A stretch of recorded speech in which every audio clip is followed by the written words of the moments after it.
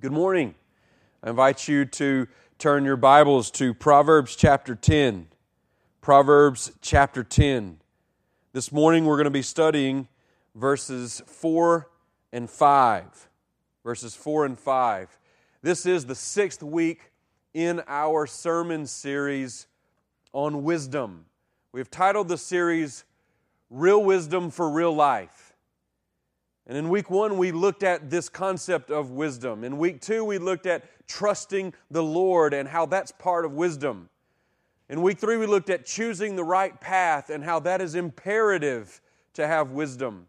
We looked at guarding your heart in week 4 and enjoying your sexuality in week 5 from chapters 5, 6, and 7. And this morning, we're going to be looking at the skill of working diligently. So we arrive at verses 4 and 5, and this is the text of Scripture. A slack hand causes poverty, but the hand of the diligent makes rich. He who gathers in summer is a prudent son, but he who sleeps in harvest is a son who brings shame. About 5 weeks ago, I gave each of you a music album titled Walking with the Wise. And on that album, there's a song titled Lazy Bones. I want you to listen to the words of Lazy Bones. Have you heard about Mr. Lazy Bones? You can find him sleeping on his couch at home. When there's work outside for him to do, he's working hard to find another excuse. Mr. Lazybones tells you he's afraid, never ever finishes the plans he's made. When you want his help around the house, you can try to find him, but he's never around. And this is the chorus. Lazybones can help us see what we never want to be. Doesn't have a hope or a clue. Now, I want to tell you, that's the half of the chorus. But in that half, and in those first 2 verses, what we see is the truth about laziness in the book of Proverbs, and that is this. It is laziness is the active rebellion against God through the passive approach to work. It is the active rebellion against God through the passive approach to work. The song goes on to say, when we work to please the Lord, God will make our plans secure and He'll be glorified in all we do. See the busy ants working all the time. No one has to tell them how to stay alive, getting ready for winter days ahead, gathering their food until the time comes to rest. It's really a great song, and I'm sure your kids are enjoying it. But what that song does is it encapsulates the priority of diligent work and the shame of laziness. If laziness is the active rebellion against God through the passive approach to work, then diligence is the active obedience to God through the enthusiastic and excellent approach to work. I'll say that one more time. Diligence is the active obedience to God through the enthusiastic and excellent approach to work. I want to say this, and I want you to hear it. Your work matters to God. Your work ethic matters to God. Your attitude toward work and your application of work reveals a lot about what you worship and who you prioritize in life. Now, there are 4 clauses in this passage. The 2 on the outside address laziness, and the 2 on the inside address diligence. And so we'll take the passage in that order. I want to give you 4 basic principles about work that reveal whether or not you have a heart for the glory of God and the joy of all people, or a heart for the glory of yourself and a disregard for the joy of all people. And so may the Lord help us as he reveals these 4 principles to us. The first principle that we see in this passage is the emptiness of laziness. The emptiness of laziness. The proverb says, a slack hand causes poverty. A slack hand causes poverty. Now, the hand is the basic instrument of work, right? Most people work with their hands.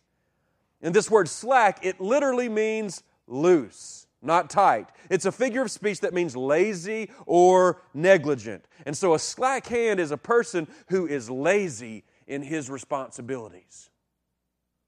Now, if you notice, we would expect that a slack hand wouldn't make anything. It wouldn't cause anything. But look, it says a slack hand causes poverty or produces poverty or brings about poverty. What is poverty?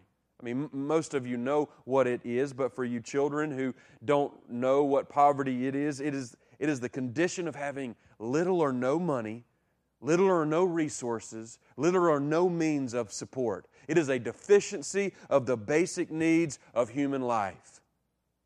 It is inadequate food, inadequate clothing, inadequate shelter, inadequate health supplies. That's what poverty is. It is not a good thing. Poverty is not good.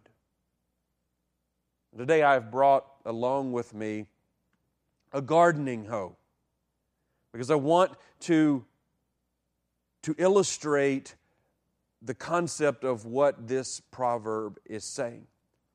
If my job is to de-weed the garden with a hoe, and I hold this hoe loosely, and I dig in the garden indiscriminately, not looking at the difference between weeds and vegetables or the difference between weeds and fruits, I will either not get the weeds up out of the garden and they will end up choking out the plants, or I will abuse the plants, potentially damage the plants, and they will ultimately die.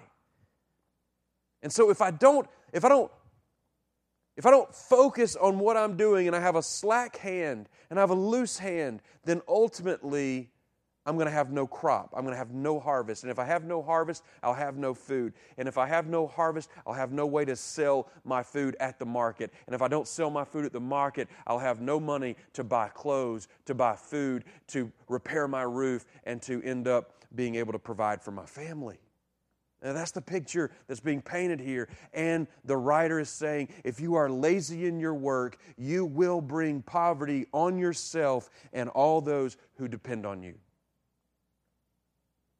Through the years, I've interacted with countless strangers who have approached the church for financial assistance. The fact is, part of our mission as a church is to help people in need. And so what do?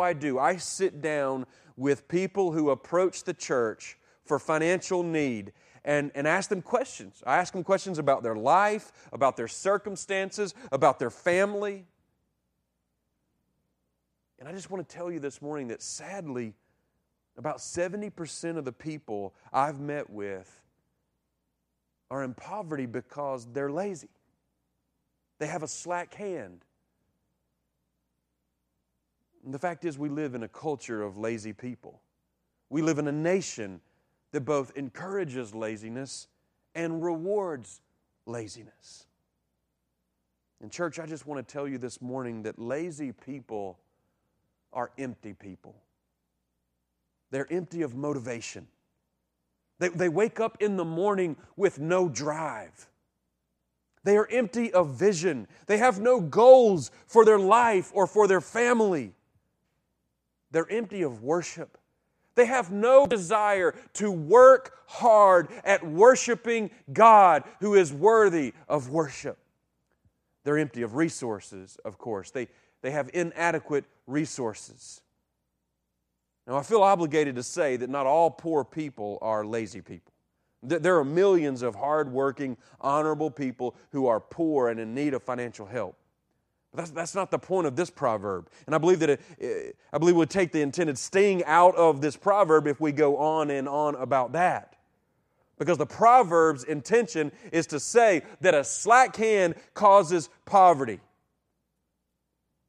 Laziness is not the passivity that it pretends to be. Laziness is the active rebellion against the lordship of Jesus Christ, in which a person who is lazy says, "This is about me. I want to be served. I want to have a throne and a kingdom, and I want people to love me, serve me, do for me, do everything for me on my behalf, and I don't want to work, because in working I realize that it takes effort, and effort is something that I don't want to give, because I want this life to be about personal glory and physical comfort, and neither one of those things happen when I work hard for the glory of God."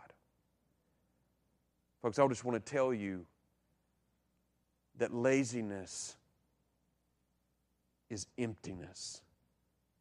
And we need to be warned.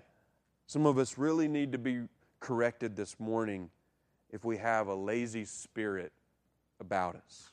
The second principle that we see in this passage is the fullness of diligence.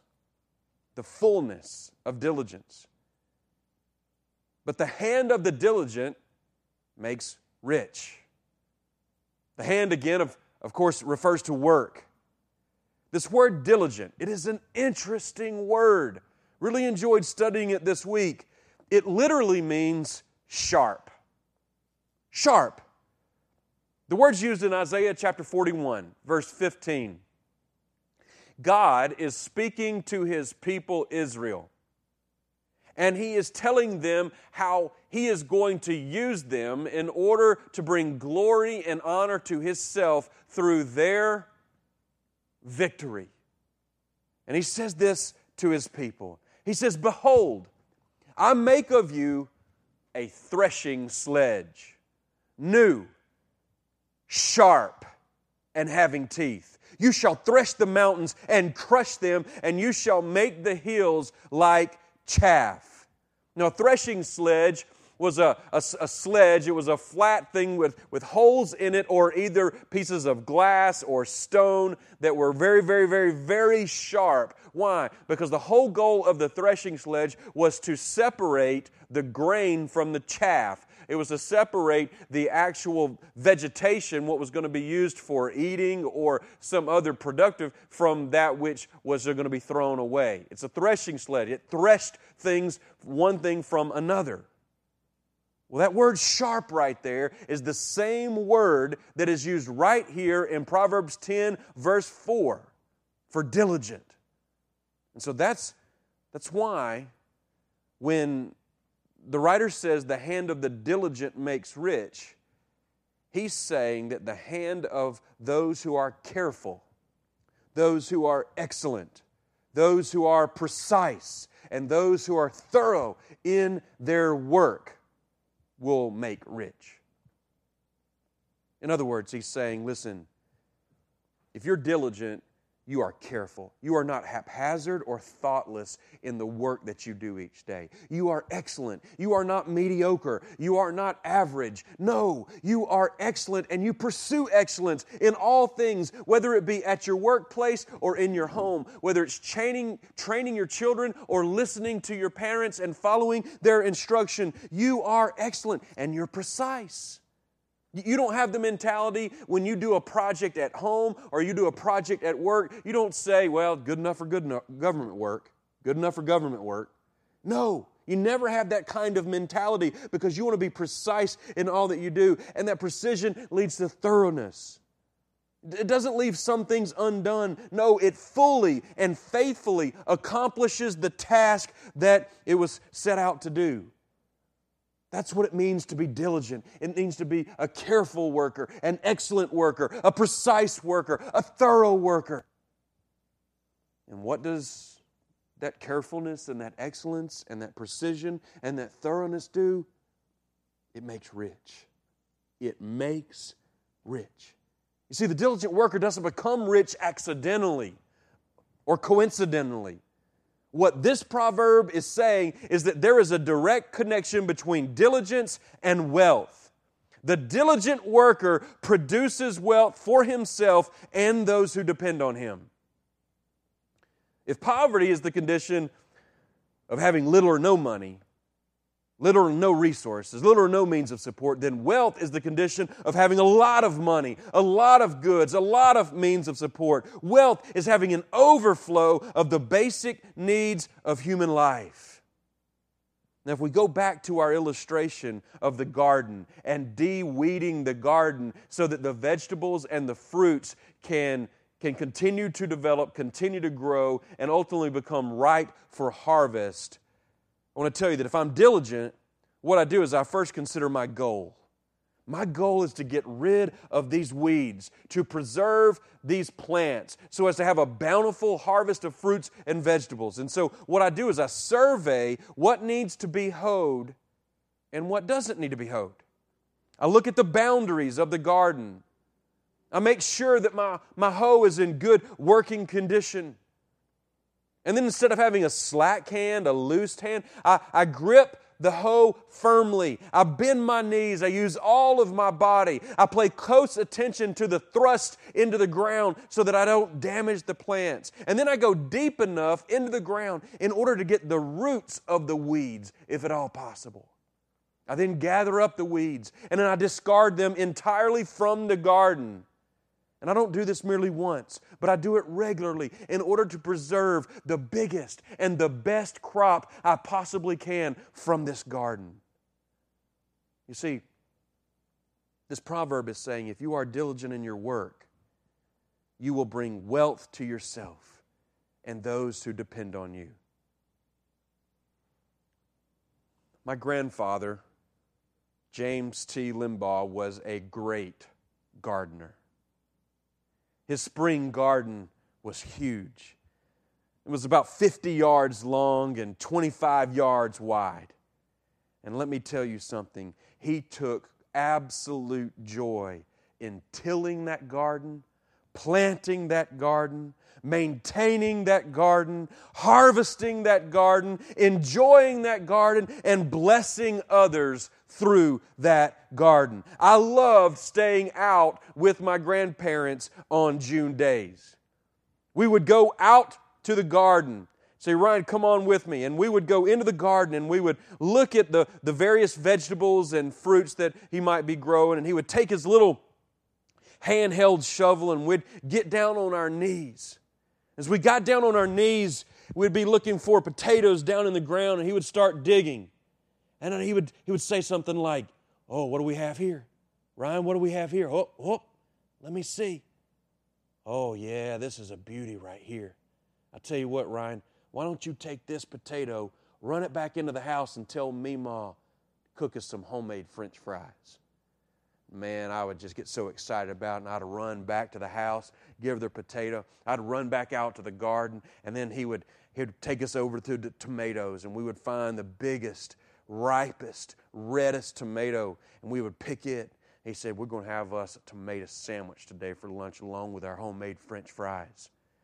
And then, of course, we'd have cucumbers, and Meemaw would have those cucumbers soaking in vinegar along with some onions as well. And then once we got to the dinner table, we'd pour a little salt and pepper on it. And before you know it, we're looking at this table around lunchtime. We've got homemade French fries and tomato sandwiches and cucumbers and onions and corn on the cob, all of which came from the garden.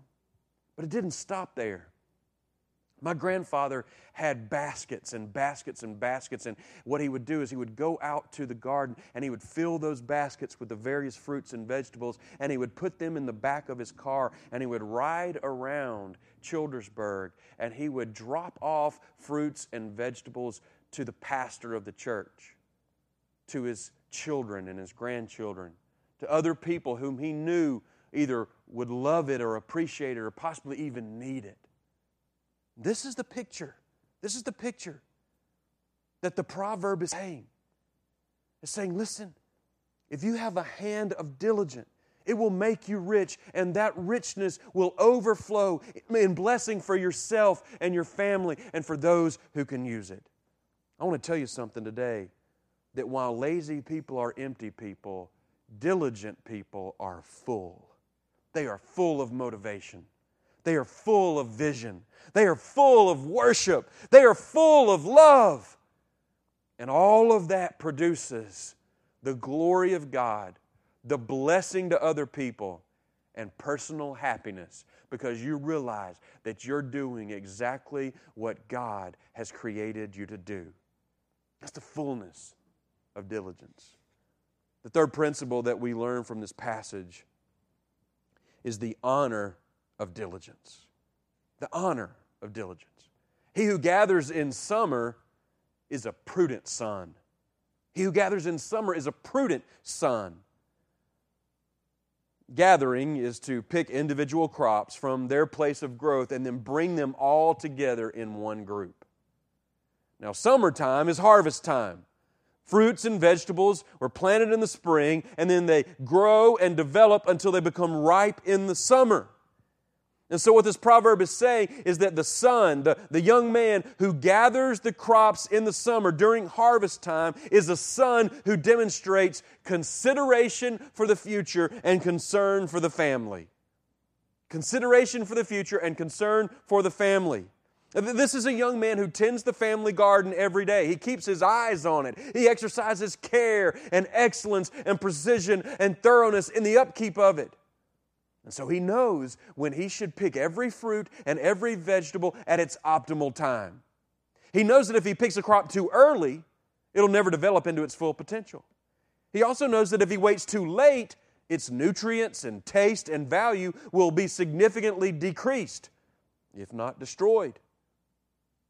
And he knows that if he picks a small green tomato the size of a ping pong ball, it's too early. If he picks a big orange tomato with cracks and wrinkles and flies all around it, he's waited way too late. But if he picks a red, round tomato that is smooth, that is maybe slightly green at the top, he knows that he can wash it and bundle it and take it down to the market and sell it for top dollar. And then he can help provide his family for everything that they need for a life of worship and fellowship. And so what this proverb is saying is that if you are diligent in your work, you will bring honor upon yourself and happiness to your family.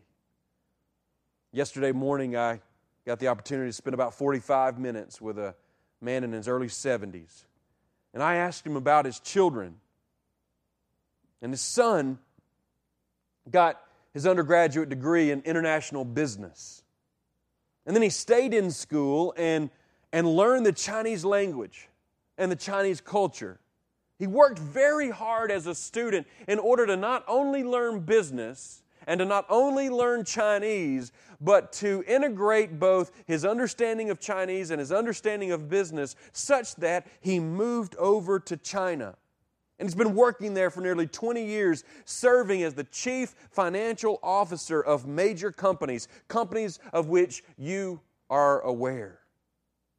And what he has now done is he has established his own company that will provide and deliver groceries to people's homes who have a hard time getting out of their home. And it's done all on the internet. And man, as I listened to this dad, he was beaming with pride in his son. I want to ask you why. Why would this dad be so proud to tell me about his son? It's because his son is prudent.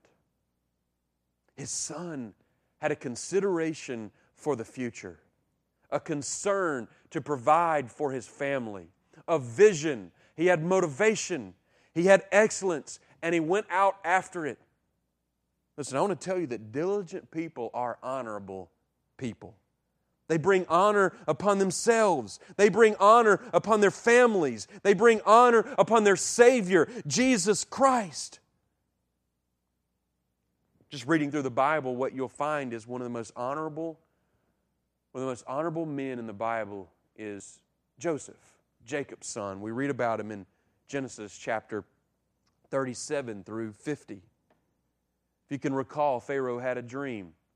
There were 7 fat cows and 7 skinny cows, and nobody could interpret the dream, but Joseph could. Joseph had a gift from God where he could interpret dreams properly. And what Joseph interpreted is that there would be 7 years of abundant crops, 7 years of abundant harvest, but then there would be 7 years of drought, 7 years of famine. And Joseph said, this is what we need to do. we need to store up the crops when we have the 7 years of abundance, so that we can provide for the nation in the 7 years of emptiness. And what happened? It's exactly what they did. And they filled their barns and storehouses with all of these harvested crops. And when the 7 lean years came, what happened? The nation of Egypt was able to survive. People were able to live and even thrive. And countries, nations that were all around Egypt flocked to Egypt in order to gain the food and the resources that they needed to sustain their life. Let me tell you something. Joseph was a diligent worker, and he was an honorable man because he was a prudent son and a prudent worker. And God is calling you and I to do the same. He's calling us to a life of prudence, a life of diligence, that we might be an honor to our families and an honor to our God, most specifically. The fourth principle that we learn is the disgrace of laziness. The disgrace of laziness. But he who sleeps in harvest is a son who brings shame. This word for sleep means to fall into a deep, heavy sleep when it's time to gather. Bruce Waltke defines it as a sleep that is so deep, so traumatic, so narcotic-like that he's unconscious of his surroundings. And when the word was defined like that, the first person that we think of in the Old Testament that entered into a sleep that is so deep, so traumatic, and so narcotic-like that he's unconscious of his surroundings is Jonah. If you can remember Jonah, Jonah is this prophet of God. He is an Israelite. He is a man that is supposed to represent God to the people. And God brings to Jonah a message and says, Jonah, I want you to go to Nineveh and I want you to preach the message of repentance to Nineveh so that they can be saved and not destroyed. And Jonah essentially says, I don't want Nineveh to be saved. I want them to be destroyed. And so I'm going to go the exact opposite way that God is telling me to go. And so he boards a ship that is heading the opposite direction. And God, in His grace toward Nineveh and in His grace even toward Jonah, sends a massive storm. It is flooding, it is raining, the wind is blowing, the lightning is striking, the thunder is just this coming out of the air. Even the professional sailors who are used to having bad weather are scared to death. The boat is about to just tip over. Everybody's about to die. And you ask the question, where is Jonah on this boat? He's fast asleep. He is fast asleep. Let me tell you something. Let me tell you something about laziness. If you allow yourself to disobey the clear instructions from a good and gracious God, and you turn away from them, and you don't do what He's called you to do, then you will be not only content in your rebellion, but you will become sleepy, narcotic-like in your consciousness of God's will for your life, and you will get very, very, very content and comfortable in your laziness.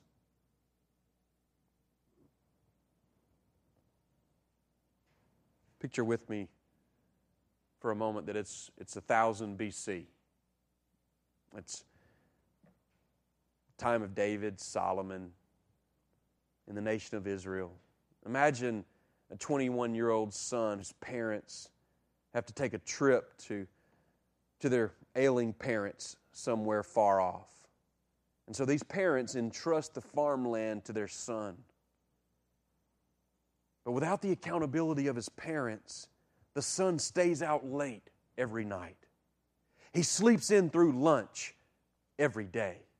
He pays no attention to the crops. And the family has the lowest yield they've ever had. And so when the parents get back from their trip, They find themselves completely unprepared to live through the winter and the spring with limited food, limited money, and limited resources. And I want to tell you right now that this young man is a disgrace to his family. He is a disgrace. He has brought shame upon his family. Because you see, anyone who shuns hard work and embraces laziness is a disgrace to God and His people. If you're lazy in your work, you will bring disgrace upon yourself and shame upon your family, because lazy people are dishonorable people. They dishonor themselves, they dishonor their family, they dishonor their church, and they dishonor their Savior. So the 4 principles about work reveal whether or not you really do have a heart for the glory of God and the blessing of other people and the honor of even your own life. It's the emptiness of laziness, the fullness of diligence, the honor of diligence, and the disgrace of laziness. I want to give you a little bit of insight into my sermon preparation each week. One of the first prayers that I pray every week is, Lord, would you help me to understand the meaning of this text and how it points to Jesus Christ? Would you show me how this text points to my need for Christ? And how does Christ meet that need? And how should I respond to Christ because He has met that need? And so I want to tell you, I just want to give you a little insight in what the Lord showed me through the week. The first thing is that the idea of this text is that diligent work produces wealth and honor, while laziness produces poverty and shame. Now, that's the idea. It is not complex. It is important. It is significant. Diligence produces wealth and honor. Laziness produces poverty and shame. But how does it more fully show us our need for Christ? Listen, Christ-centered diligence produces wealth and honor, while me-centered laziness brings poverty and shame. Wealthy Christians are a blessing to their family and friends and faith community. They use their wealth for the advancement of the gospel and the encouragement of others. The honor they achieve is ultimately directed toward Jesus for His glory and not their own, because they know it is Jesus Christ in them who did the work and deserves the glory. Whereas lazy people who are poor and dishonorable negatively affect their family and friends and faith community. They're a burden and not a blessing, because they force others to pick up their slack, do their work, meet the needs of their family. And for this reason, they are a source of discouragement and dishonor. Laziness is a sign that I want physical comfort and personal glory more than I want anything else. And I must know, and you must know, that the human heart is bent toward laziness. And this bent reveals our inclination toward self-worship. Self-worship sends people to hell, because God has clearly said, "You shall have no other gods before me."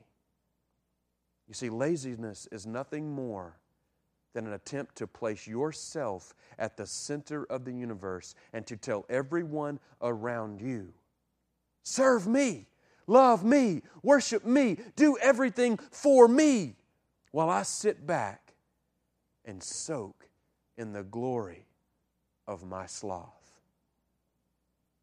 And so what does Jesus do? Jesus comes to the earth. He rejects laziness.